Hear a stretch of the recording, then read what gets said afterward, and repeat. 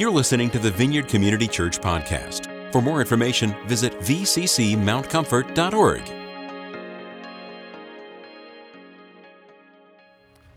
Welcome to the Vineyard. Testing 1, 2, there we go. This is time to make our declaration. Independence? No, we are dependent. We are dependent upon the Lord. And so let's stand and make our declaration coming from Paul's letter. Actually, this has come from the Gospel of Luke, which is coming from the book of Isaiah, and then we'll go to Galatians to Paul. The Spirit of the Lord is on me because he has anointed me to preach good news to the poor. He has sent me to proclaim freedom for the prisoners and recovery of sight for the blind, to release the oppressed, to proclaim the year of the Lord's favor. It is for freedom that Christ has set us free. Stand firm then, and do not let yourselves be burdened again by a yoke of slavery. But by faith we eagerly await through the Spirit the righteousness for which we hope. For in Christ Jesus neither circumcision nor uncircumcision has any value. The only thing that counts is faith expressing itself through love. Amen. My name's Rick Francis. I'm the pastor here. It's a joy to be with you today. It's good to have another elder on board as well. Indeed. We've been in chapter 10, and in chapter 10, Jesus is dealing with, at one point, he's dealing with divorce, then he's dealing with children, and then he's dealing with the rich young man who's coming, who's very religious, obeys all the rules, has been really devout, but he wants to know what it is that he can do that he could inherit eternal life. His problem is he thinks there's something that he can do. And Jesus looks at the guy, loves him, and tells him, you lack one thing. And so we've been thinking, okay, Lord, what is it that I lack? What is it that I lack? It's not so that I can get to heaven, but so that I can be fruitful in the kingdom. What is it? So Jesus changes the language from inherit eternal life to enter into the kingdom. So if you want to enter into the kingdom and play, and as we know, John Wimber always said, everybody gets to play. Everybody gets to play. It's not just for clergy. This is for all believers. We all get to do the things that Jesus did. And so here we go. What must I do? He says, well, if you want to be perfect, complete, you lack one thing. Go and sell everything that you have. Okay. Give to the poor. Okay. Come. Now you got to come. Got to go a different direction and follow me. And the difficulty with this is it's an invitation to relationship. Most of the time we get choked on what we have to give up, and we don't understand what we are being invited to experience. There's something about when you come into the presence and you know the Lord, as you're knowing the Lord, then whatever's required of you is really pretty simple. It may look from the outside to other people like, I can't believe he did that. But when you're doing it because of the presence of the Lord, because you've come to him and you're following him, it's really quite easy. He gives us the grace to release everything that he wants us to release. And so that's a dynamic that oftentimes we miss when we just look at the scripture and we don't see what is actually taking place. Jesus wants a personal relationship with each and every one of us. He wants us to come and to follow him. I think the way oftentimes we do American Christianity is we come and we say the prayer, we confess our sins, we invite Jesus to come into our heart, and then our perception is that Jesus will follow me. And as I go about doing my stuff, Jesus is my tag along. Instead of being my Lord, to where I'm paying attention to where he's going. One of the most fun things to do in ministry is when you see Jesus show up and he begins to move on someone, what do you want to do? You want to go and get involved. There's nothing more fun than when you see the Lord moving in somebody's life to come up and come in agreement. Lord, what you're doing here, I just want to bless it. Say, thank you, Lord. Increase the manifestation of your love and power in this person's life. I'm like a pig in mud. It's just so much fun when you see what the Lord's doing and you get to participate in it. That's following Jesus. That's not Jesus following you. Sometimes I forget that I'm following Jesus and I'm busy doing my own thing, and all of a sudden I become aware he's here. Ooh, I haven't been following, but here is an opportunity. Here's a moment in time and space where his presence is already there, and I kind of stumble upon it. Those are fun. Those are fun. It's best if we follow him from the start. But when we haven't, it's wonderful when we stumble across him as we're going about our daily life. So Jesus is there, the disciples are distraught. They're wondering if this guy who had money and was observing all the Old Testament commands and everything, if he went away sad and sorrowful, what hope is there for us? Who can be saved? And with this, Jesus says, with men it's impossible, but not with God. All things are possible with God. Everything's possible with the Lord. Everything. One of the things that, as I was praying this morning, just saying, Lord, what is it that you want to go after today? And I was reminded of the woman who was bent over for 18 years, messed up by the enemy. And Jesus came, and healing came to her today. And I felt like in my spirit, the Lord was just saying, I would like to minister to all those who have had long-term conditions. You've had something, and you've had it not just a week, a month, a year. You've had it for a long time. I think he wants to show off a little today. So if you have something, be thinking of that, and as we get to that place of communion, let's receive ministry and prayer, and let's see what God will do. Mark chapter 10, beginning at verse 28. Peter said to him, "We've left everything to follow you." "I tell you the truth," Jesus replied. "No one who has left home or brothers or sisters or mother or father or children or fields for me and the gospel will fail to receive 100 times as much in this present age: homes, brothers, sisters, mothers, children, and fields, and with them persecutions." Aren't you glad we're studying the Gospel of Mark? Mark is the only one that includes with persecutions.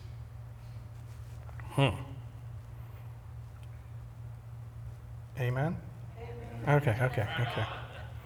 "And in the age to come, eternal life. But many who are first will be last, and the last first." So here's Peter. It's impossible, but we've left everything. We've left everything to follow you. Wow. Now Jesus, when he says, "I tell you the truth," guess what? He's going to tell you the truth. So whenever you see that, whether you're reading in the King James, "Verily, verily, I say unto you," or you're in the NIV, "I tell you the truth," notice that what he's going to say is, this is a phrase to get your attention, to listen, because what I'm about to say is important. No one has left home. We'll pause there. Home. In the Gospel of John, we see that the disciples of John the Baptist are seeing Jesus, and John says, "Behold the Lamb of God," and they start to follow. And Jesus, in the Gospel, says, "Foxes have dens," or holes, dens to live in, "and birds have nests, but I, the Son of Man, have no home of my own, not even a place to lay my head." So, Rick, why'd you put that in there? You know, Jesus never asked us to do something that he didn't do. When he came and at that point and it was time to begin ministry, he left his home. He left his home. Family, brothers, sisters, mother, father, children. Jesus left his family. He went out to do his Father's work. And at one point, as we'll see in a minute, they come to try to find him. He hasn't been home in a while, so what's he up to? No one has left fields. Fields, that's leaving the farm. When you're leaving the field, you're leaving the farm. You're leaving that which represents how you provide for your family, for your life, your day-to-day living. You leave your fields. You leave the farm. For me and the gospel. He says no one has done that, except they're going to receive 100 times. Look at that. 100 times as much in this present age, homes, brothers, sisters, mothers, children, and fields. Okay? Mark chapter 3, they come to try and find Jesus. They're thinking that he might have his cheese might have slipped off his cracker. He's beside himself. They're trying to figure out what's going on. And they come and they announce to him that his mother and brothers and sisters are here. And he looks around and he says, "Who are my mother and brothers and sisters?" He who does the will of my Father. Whoever does the will of God is my mother, my father, my brother, my sister. These are my family. These are my folks. Those who do the will of God. Wow. And there's multitudes that's following Jesus. 5,000 besides women and children. Wow. There's all sorts of folks that become part of the family as you continue. Homes. It's never recorded that Jesus ever had a home. If you've watched The Chosen, it looks like he shows up at Peter's house a couple times. But that's not really good biblical substantiation. But we find that there was a special place. It's called Bethany. It's the place where Lazarus, Mary, and Martha lived. And there seems to be some kind of special relationship that's kind of Jesus's getaway place. That's where he spent a lot of time. There's been a lot that's been written about this. Bethany was a special place for the Lord Jesus. It was a place where he was welcome. Yet as he sent out his disciples, he'd say, as you go out into the homes, if you come to a house and they receive you, enter in. Don't try to advance to a better home. Stay there if they're willing to receive you. And so it's like, the world is my parish, John Wesley said. And it's like, you have access to every home on the planet if they receive you as a brother and a sister in the Lord. We have access to one another's homes. Fields, the future provision, the farm. Yeah. When you're following Jesus, he knows how to multiply fish. He knows how to multiply loaves. He knows how to bring provision when you're walking with him. And then Mark would have to put, and persecutions. Ay, ay, ay. What he's saying is if they're going to treat you the way they treat me. And so we go to John chapter 15. And it says, if the world hates you, keep in mind that it hated me first. If you belong to the world, it would love you as its own. As it is, you do not belong to the world, but I have chosen you out of the world. That is why the world hates you. Remember the words I spoke to you. No servant is greater than his master. If they persecuted me, they will persecute you also. So if you want to get an understanding of what kind of persecutions you got forward to look to, just read the Gospels. See how they treated Jesus, and you will get an understanding of how you will probably be treated as well. Okay? Make sense? Yeah? Are you excited? I mean, is this just a great day to come to church? Get ready for persecution. Mm-hmm.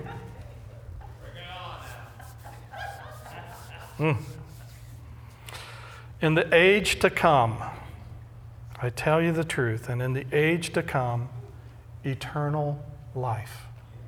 Eternal life. That was the beginning question of this passage. What must I do to inherit eternal life? And Jesus redefines it, and it's not about what you do, it's what he's done.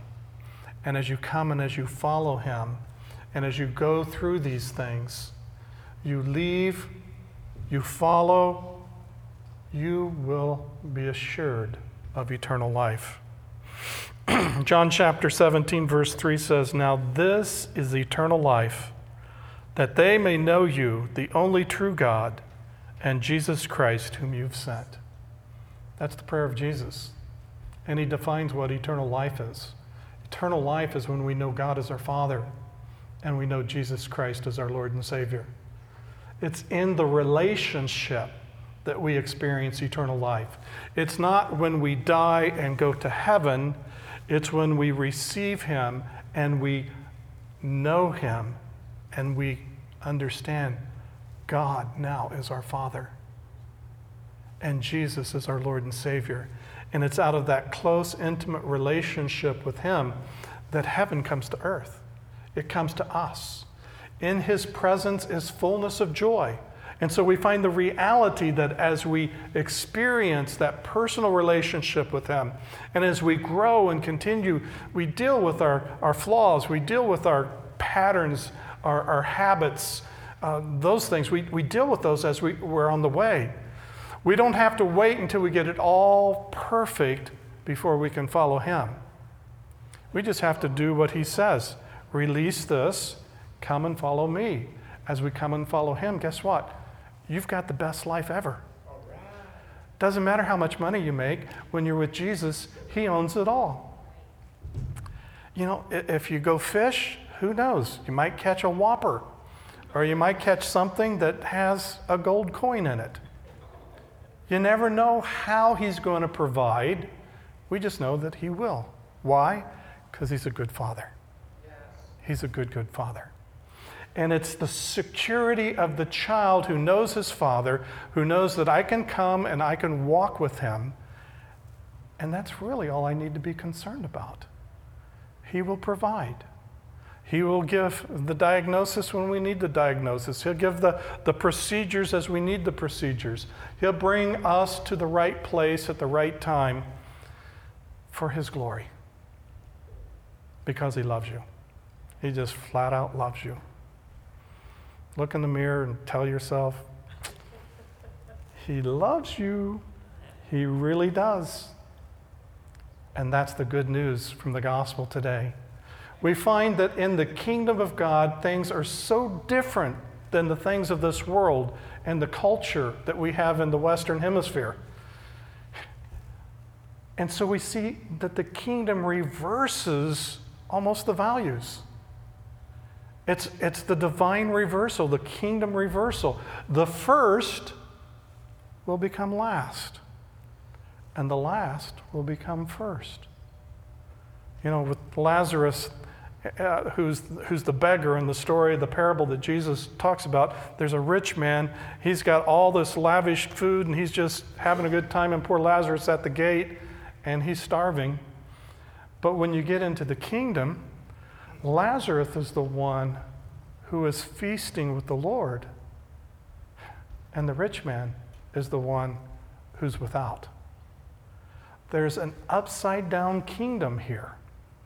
Oftentimes, it got almost so that as I was growing up, I was just thinking, well, if I want this, I probably should go the other way, because whatever I want seems to be the wrong thing.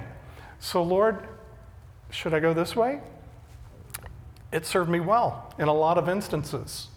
It also messed me up a time or two, but because the Lord puts the desires in our heart for what we do desire as we continue to grow and we get with Him, and the kingdom develops, and all of a sudden we get a kingdom heart, a kingdom mindset, and then our passions and desires shift.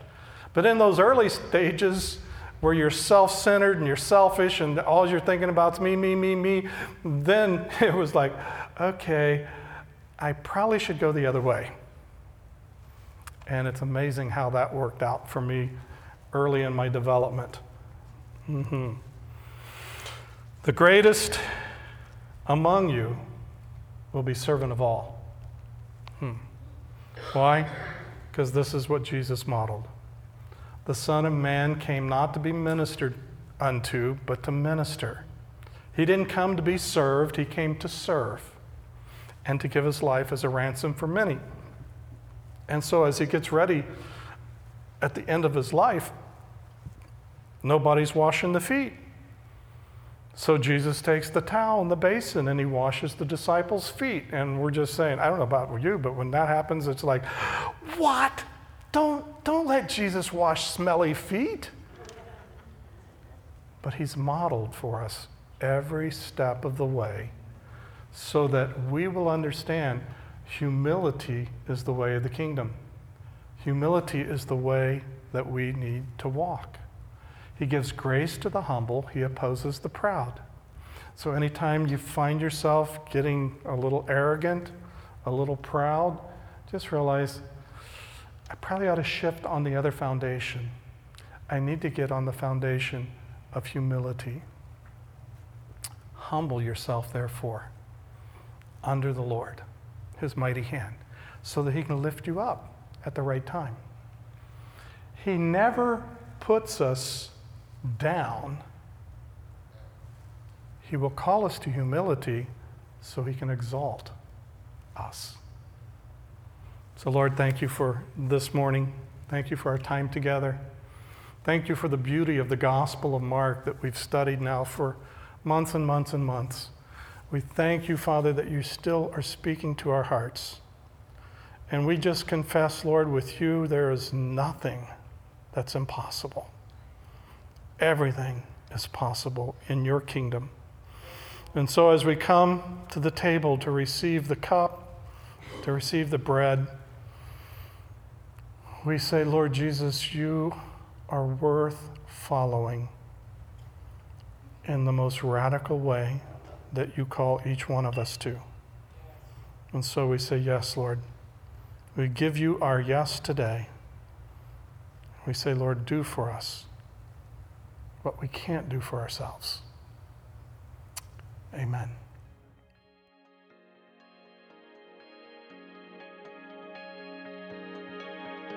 Thanks for listening to this week's podcast. To receive more audio content from the Vineyard, click the subscribe button in iTunes.